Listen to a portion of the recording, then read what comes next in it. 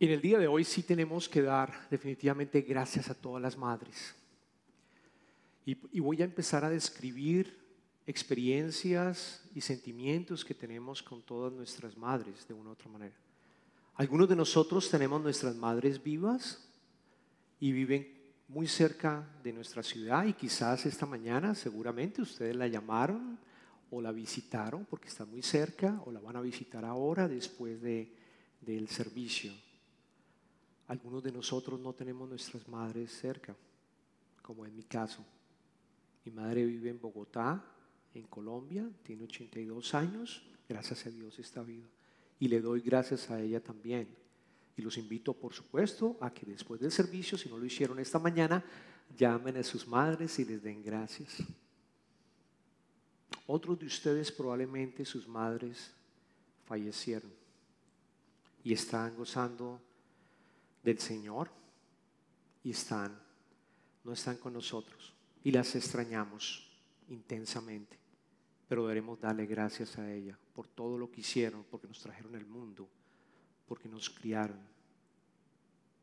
Algunos de ustedes probablemente el Día de la Madre no es un día en el cual se sientan con un recuerdo agradable. Es posible que la imagen que tengan de su madre y la experiencia que tuvieron quizás no fue la mejor.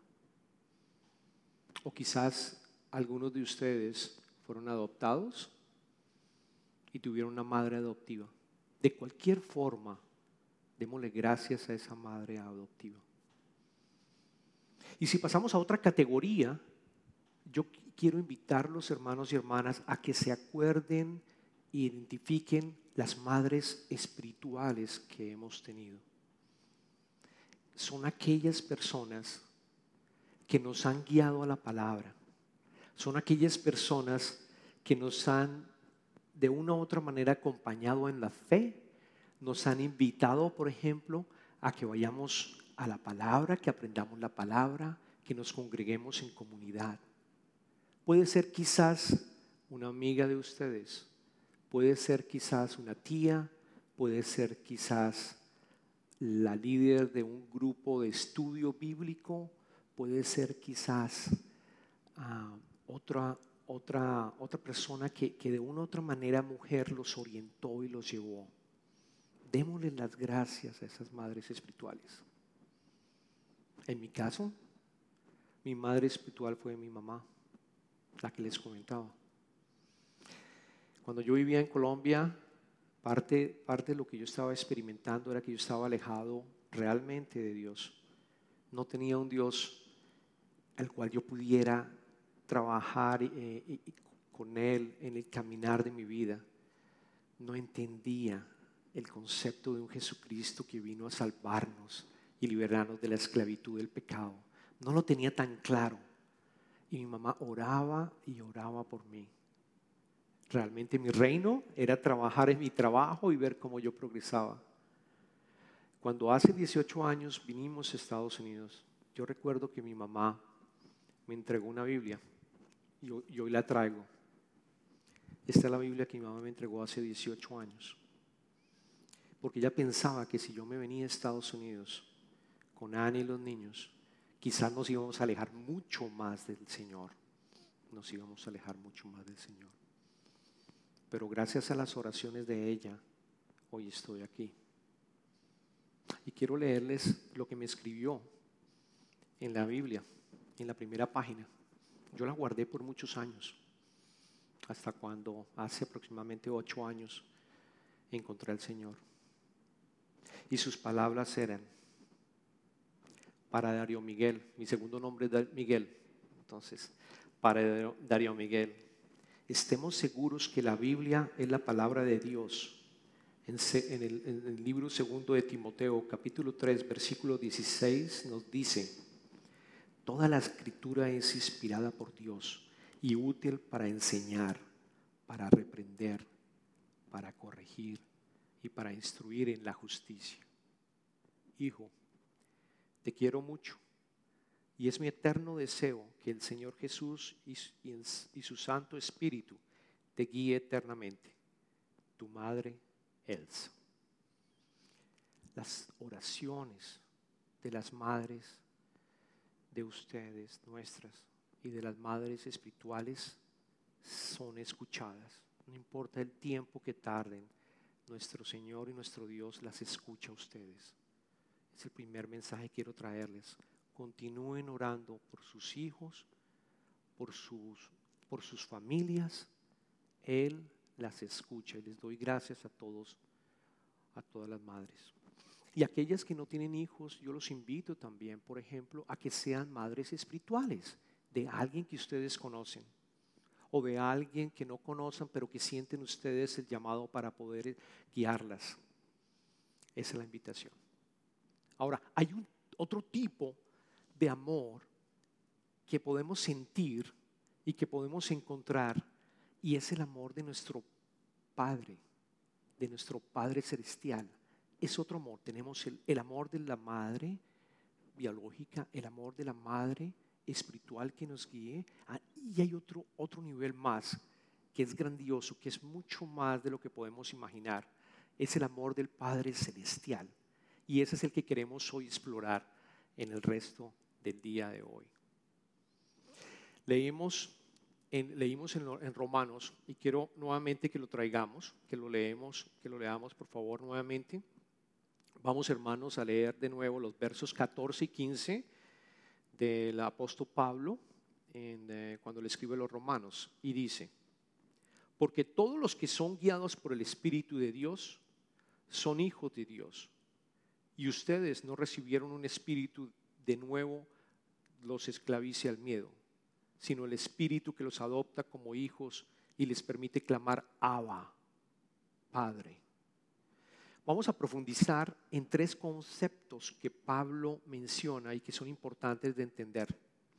El primero es el concepto de hijos de Dios. Es importante que volvamos a recordarlo. Muchas veces hablamos, somos hijos de Dios, pero no captamos bien la idea de por qué somos considerados hijos de Dios. El segundo es el ser guiados por el Espíritu Santo. ¿Qué significa ser guiados por el Espíritu Santo? Lo escuchamos con mucha frecuencia, pero ¿qué significa en realidad ser guiado por el Espíritu Santo? Lo vamos a explorar. Y la tercera es el concepto de Abba Padre. Abba Padre. Empecemos con la primera.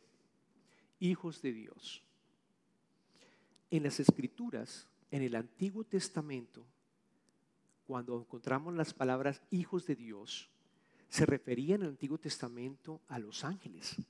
Rara vez se determinaban o se escribían o se estaban refiriendo a los seres humanos. No. La palabra hijos de Dios en plural se referían a los ángeles. Sí podemos encontrar en el Antiguo Testamento hijo de Dios. Era por supuesto Jesús, ¿no? El Mesías. Eran también todos los diferentes, se me escapa el nombre, pero Elías y los diferentes, se me escapó aquí el nombre, profetas. A él se llamaban hijo de Dios. Hijo de Dios. Pero hijos de Dios solo lo encontramos en el Nuevo Testamento. Y es precisamente gracias a Jesucristo. Gracias a Jesucristo que vino, se hizo hombre, estuvo con nosotros, murió por nuestros pecados, resucitó, nos dejó el Espíritu Santo, y mediante ese nuevo pacto volvimos a ser hijos de Dios, en plural, hijos de Dios. Y hay otro concepto que lo menciona Pablo que es importante, y ese de la adopción.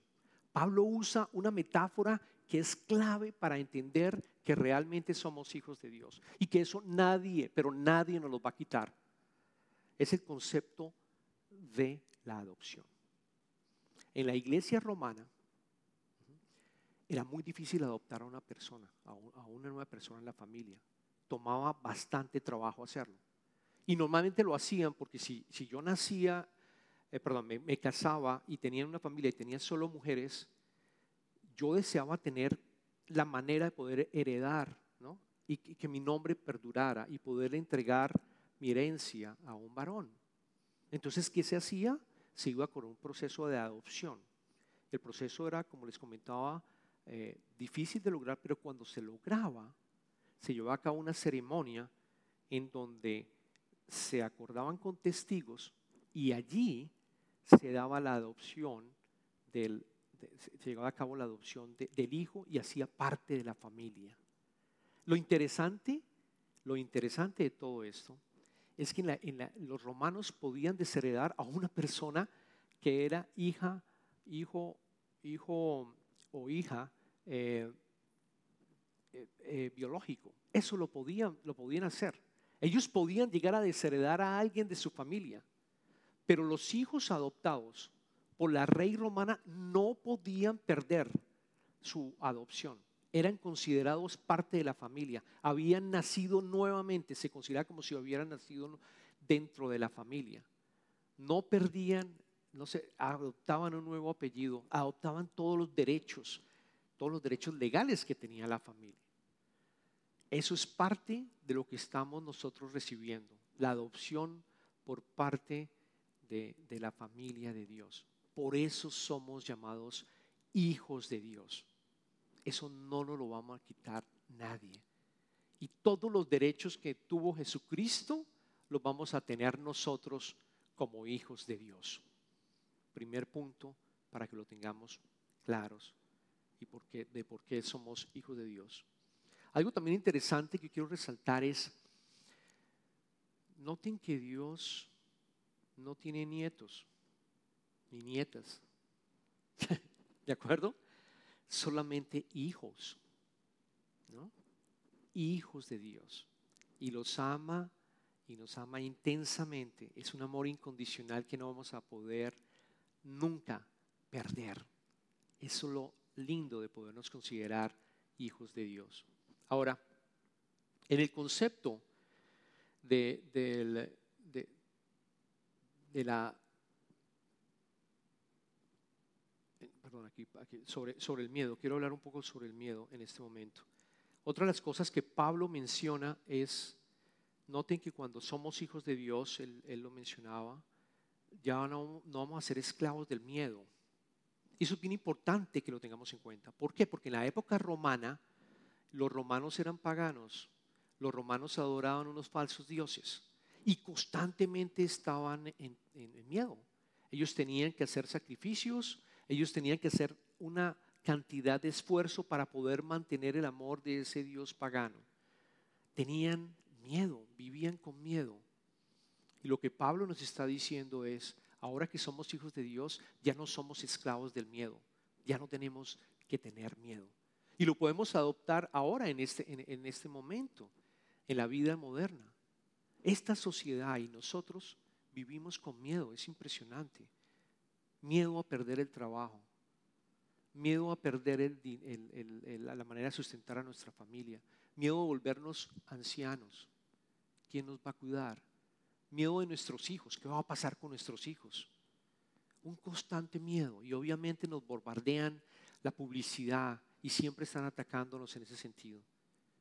La buena noticia, siendo hijos de Dios, no somos esclavos de nadie.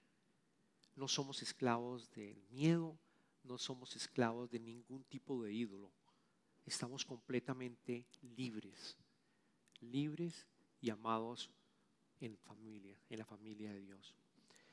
El segundo, antes de entrar al segundo punto, yo quisiera recordarles, Pablo también escribe a Galatas, que es importante, a la iglesia de Galatas. Es importante porque él vuelve otra vez a mencionar el concepto de hijos de Dios y vuelve a mencionar otra vez el concepto de adopción. Por favor, vayamos a Galatas en sus Biblias, al capítulo 4, versículos 6 y 7. Esto va a ser proyectado, lo vamos a leer. Ustedes ya son hijos. Dios ha enviado a nuestros corazones el espíritu de su Hijo, que clama, Abba, Padre. Así que ya no eres esclavo, sino hijo. Y como eres hijo, Dios te ha hecho también heredero. Noten cómo nuevamente a los Galatas le vuelve a transmitir el mismo mensaje. Ya son hijos de Dios. Ya no son esclavos de nadie. Ya no deben de tener miedo absolutamente de nada y adicionalmente ya son herederos de todo lo que Jesucristo tiene como derecho, lo vamos a recibir nosotros. Vida eterna. Vamos a tener vida eterna. Aquí estamos por muy pocos años, hermanos y hermanas, por muy pocos años. Y estamos en un proceso de santificación porque en parte eso es lo que nos pide el Señor, que aquí vengamos a vivir como Jesucristo vivió en la tierra. Esa es la invitación. Y que podamos también contarles a otros hermanos sobre las buenas nuevas de Jesucristo. Ese es el otro mensaje que envió y lo envió continuamente Pablo y usa el concepto de la adopción. A la segunda, el segundo concepto que les mencionaba, si se recuerdan, el primero era sobre hijos de Dios. El segundo es sobre guiados por el Espíritu Santo. ¿Qué significa ser guiados por el Espíritu Santo? Yo me puse a estudiar qué significa y estudiar a los diferentes comentaristas y varios artículos y parte de los libros que he leído y llegué a 6 conclusiones importantes de lo que significa ser guiados por el Espíritu Santo. Espero que tomen nota.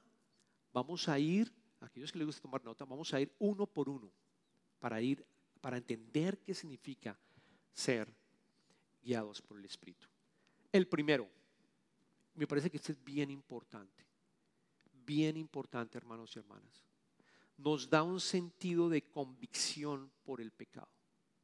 O sea, una vez nosotros aceptamos a Jesucristo en nuestro corazón, el Espíritu Santo está con nosotros. Recuerden que hablábamos en los anteriores sermones que hemos hecho. Hablamos de la creación de la Trinidad. El Espíritu Santo ya está con ustedes. Vive en ustedes. Está con ustedes. Él está allí. ¿Y Él qué va a hacer? Va a estar actuando de una manera práctica. Y una de las ventajas que nos permite es que tengamos la convicción por el pecado. La palabra convicción es una traducción de la palabra griega elenco, que significa convencer a alguien de la verdad, reprobar, acusar, refutar o interrogar a un testigo. Luego el Espíritu Santo actúa como un fiscal que expone el mal, denuncia a los criminales y convence a las personas de que necesitan un Salvador. Ese sentido de convicción por el pecado es el que nos dice, ojo, hay como una voz interna que nos dice, ojo, no estás haciendo bien las cosas. Por ahí no es. A mí personalmente me ocurre, por ejemplo, cuando yo quiero hacer, de pronto porque me veo forzado a hacer una mentira piadosa, de esas mentiras que uno dice, quiero quedar bien en cierta manera y de pronto trato de decir una mentira y lo siento, lo percibo. Antes de decir la mentira piadosa o esa mentira, hay algo que me dice, no está bien, Darío, no está bien. O si de pronto siento envidia, ese espíritu está diciéndome, es una especie de abogado que está diciendo, no está bien lo que estás haciendo. Pero no hay culpabilidad, es una gran diferencia. Aquí pudiéramos haber escrito, nos da un sentido de culpabilidad por el pecado. No, Satán quiere que sientas esa culpabilidad y te sientas realmente mal y te sientas realmente una persona que no va a tener una manera de redimirse y de estar con el Señor. No, la palabra como de interpretarse, que nos guía el Espíritu, es que nos da un sentido de convicción. Lo tenemos adentro. Empezamos a sentir que no está bien el camino que estamos siguiendo. La pornografía. La pornografía en este país y en todo el mundo es brutal. Es brutal, daña las relaciones interpersonales, tanto de hombres como mujeres. Si el Espíritu Santo está con nosotros, estoy seguro que ese Espíritu Santo va a decirles de cierta manera, no lo hagas. Es tu hermano o tu hermana la que estás viendo en esa imagen. No es bueno. Y es parte de lo que tenemos que saber entender. Tenemos que entender y ayudar que el Espíritu Santo cada vez obre de esta manera y vayamos avanzando. El segundo, el Espíritu Santo nos da un deseo de ser como Cristo. Lindo. Esa es la invitación. El Espíritu Santo nos permite transformarnos en ser como Cristo, en tener esa versión de Cristo aquí en la tierra. El Carlos en Cristo, el Pedro en Cristo. Es una versión diferente porque hemos vuelto a nacer. Tuvimos un segundo nacimiento cuando adquirimos el Espíritu Santo. Eso tenemos que entenderlo. Y el Espíritu Santo va a lograr poco a poco que te conviertas como Cristo. Es el proceso de santificación. El tercero es que el Espíritu Santo nos da el deseo de estar con la familia de Dios. ¿Qué significa estar con la familia de Dios? Hacer lo que estamos haciendo hoy en día, estando en comunidad. Entrar, por ejemplo, en los grupos de vida. Hoy en día en Covenant tenemos un grupo de vida que nos reunimos los martes. Y la verdad sentimos la necesidad de volver otra vez a estar con ellos. Fuimos nacidos para estar en comunidad los unos con los otros. Familia de Dios también es estar con la Trinidad en constante oración. Eso también significa estar con la familia de Dios. La siguiente nos da un hambre de la palabra de Dios. Nos da las ganas de leer la Biblia, de iniciar quizás nuestros días leyéndola, meditando en la palabra. Tu día va a ser diferente, por lo menos es mi experiencia, si yo logro en la mañana estar haciendo mi devocional o leyendo parte de la Biblia. El Espíritu Santo me acompaña y arranco un buen día. De cierta manera puedo progresar en mi día estando con el Señor. Es diferente si no lo hago. Yo veo la diferencia. Quizás para ustedes es al final del día. Quizás para ustedes es al mediodía. Pero el Espíritu Santo es el que te está llamando. Te está llamando y te está diciendo, ven. La Biblia es voz viva. Es el Espíritu Santo también que está allí presente. Los dos siguientes, el Espíritu Santo nos pide actuar de una manera mucho más directa. La primera nos da a sentir de la necesidad de evangelizar. Esto es clave, es importante.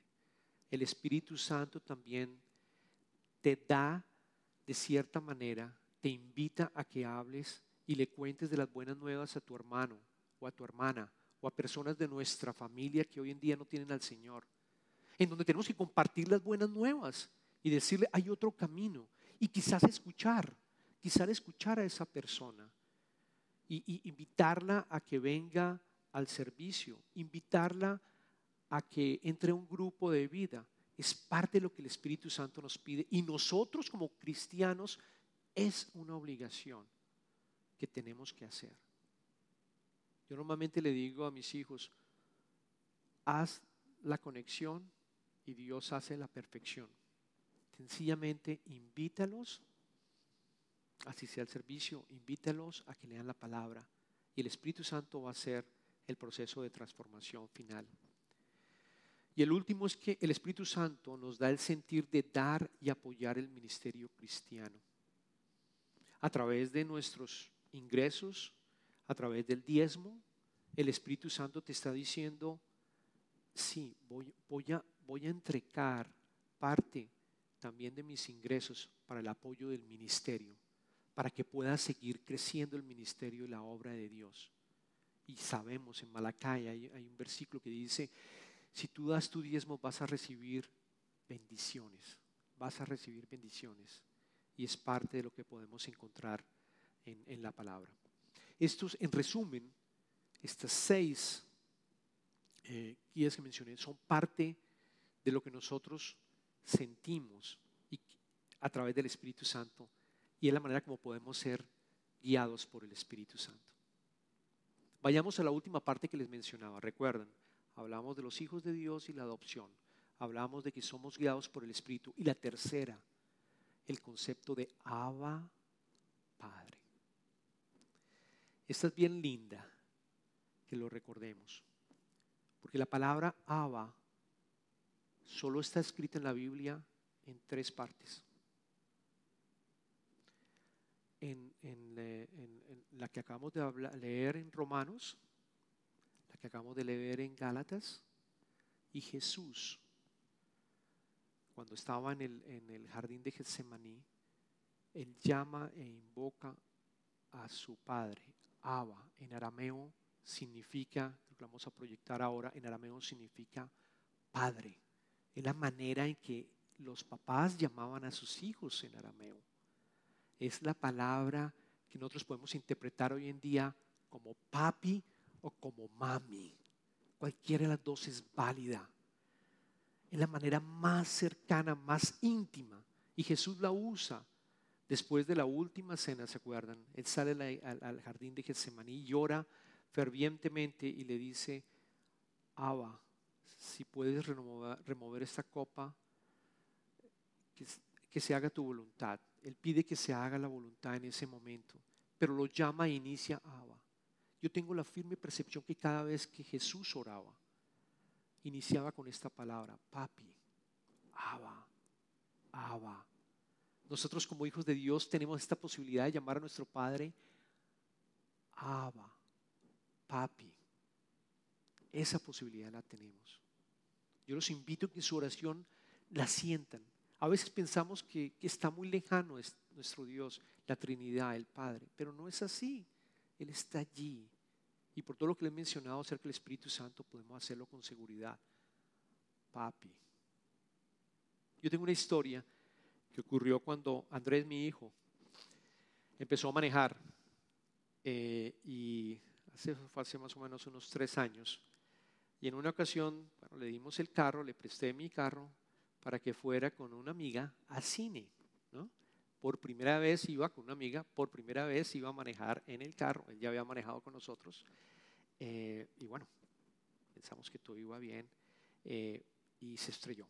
Se estrelló en un cruce, de esos cruces simpáticos donde la persona, entiendo, de acuerdo a mi hijo, arranca y de pronto para porque venía otro carro. Él se estrella y sucede que no era un carro cualquiera. Este era un Porsche 911 último modelo. Y por detrás quedó absolutamente dañado. Y recuerdo que mi hijo, bueno, la persona a la cual él la estrelló se portó muy bien, muy amable. Realmente era el dueño de una compañía y rápidamente le entendió. Dijo: yo entiendo, estás manejando, ten cuidado, tomó los datos del seguro. En realidad se portó muy bien. Y mi hijo regresa a la casa y me acuerdo cuando llega, me dice: papi, necesito hablar contigo, podemos ir a la oficina.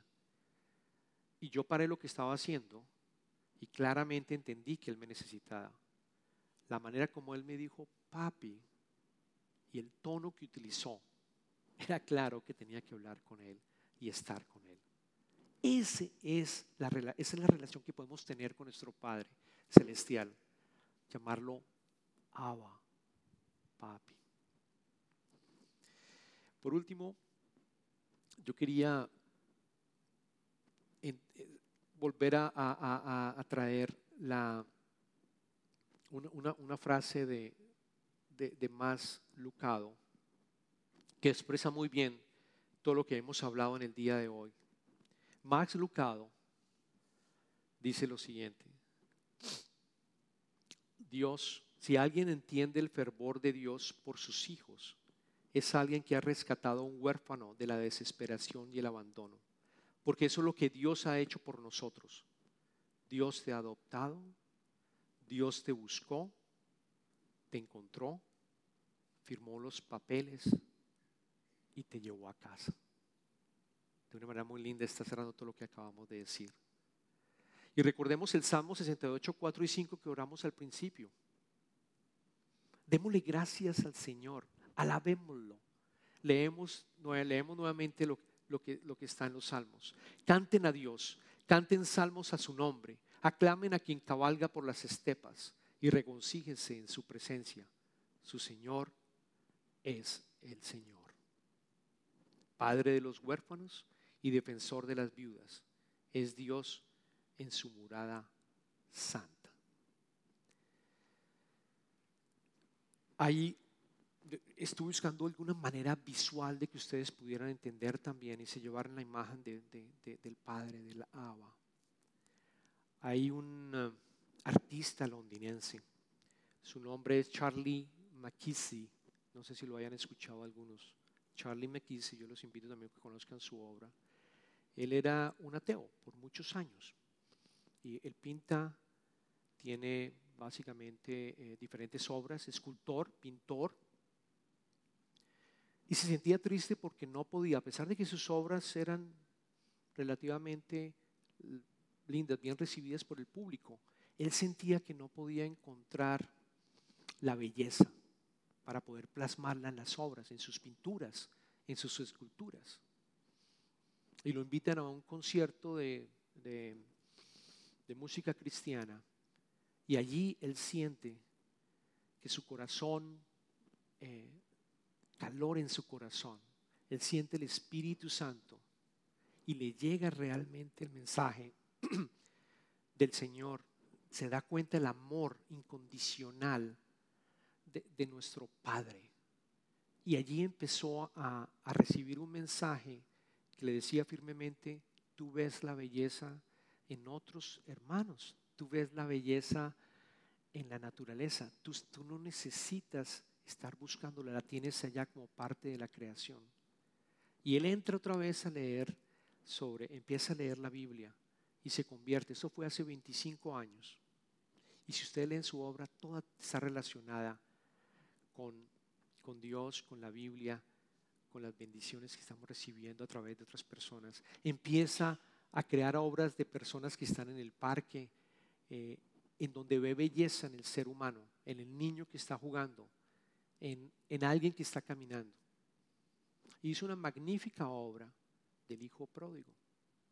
La obra es una obra en bronce que está en una de las iglesias en Londres, y yo quise traer una fotografía, si la podemos presentar, de la obra. Esta es la obra que él hizo en bronce del Hijo Pródigo. Noten cómo el papá abraza al hijo. Noten las manos del hijo totalmente cansado, extenuado, en donde no tiene ninguna otra esperanza, que siente que no hay nada más, que le dice: Padre, no puedo más, ayúdame, papi, ayúdame a seguir adelante. Y es el Padre que lo abraza. Noten el abrazo que le está dando. Ese es el Padre que tenemos nosotros, al cual podemos ir con nuestros brazos extendidos y decirle: te necesito, papi, incluso mami. Los dos son válidos. Y ahí está Él con sus brazos extendidos, abrazándonos y diciéndonos: tú eres mi hijo, tú eres mi hijo, yo no te voy a abandonar, no te voy a abandonar nunca, nunca, hasta la eternidad. Y tú y yo vamos a ser glorificados cuando llegue por segunda vez y vuelva a restaurar la nueva tierra. Oremos. Oh Padre mío, Padre celestial, te damos gracias porque tú eres un buen Padre. Te damos gracias porque tú eres un Padre que nos ama inmensamente, mucho más que nuestros padres biológicos o nuestras madres espirituales. Tú estás enamorado de nosotros, Señor. Te pedimos que sigas abriendo nuestros corazones para que el Espíritu Santo nos guíe día y noche, Señor. Nos esté guiando y nos esté acercando a esta transformación que tú quieres que hagamos, para poder después glorificarnos cuando nos encontremos cara a cara, Señor. Gracias por tu amor por nosotros y gracias por las madres que nos has dado. Te pedimos todo esto en tu poderoso nombre, Señor Jesucristo. Amén.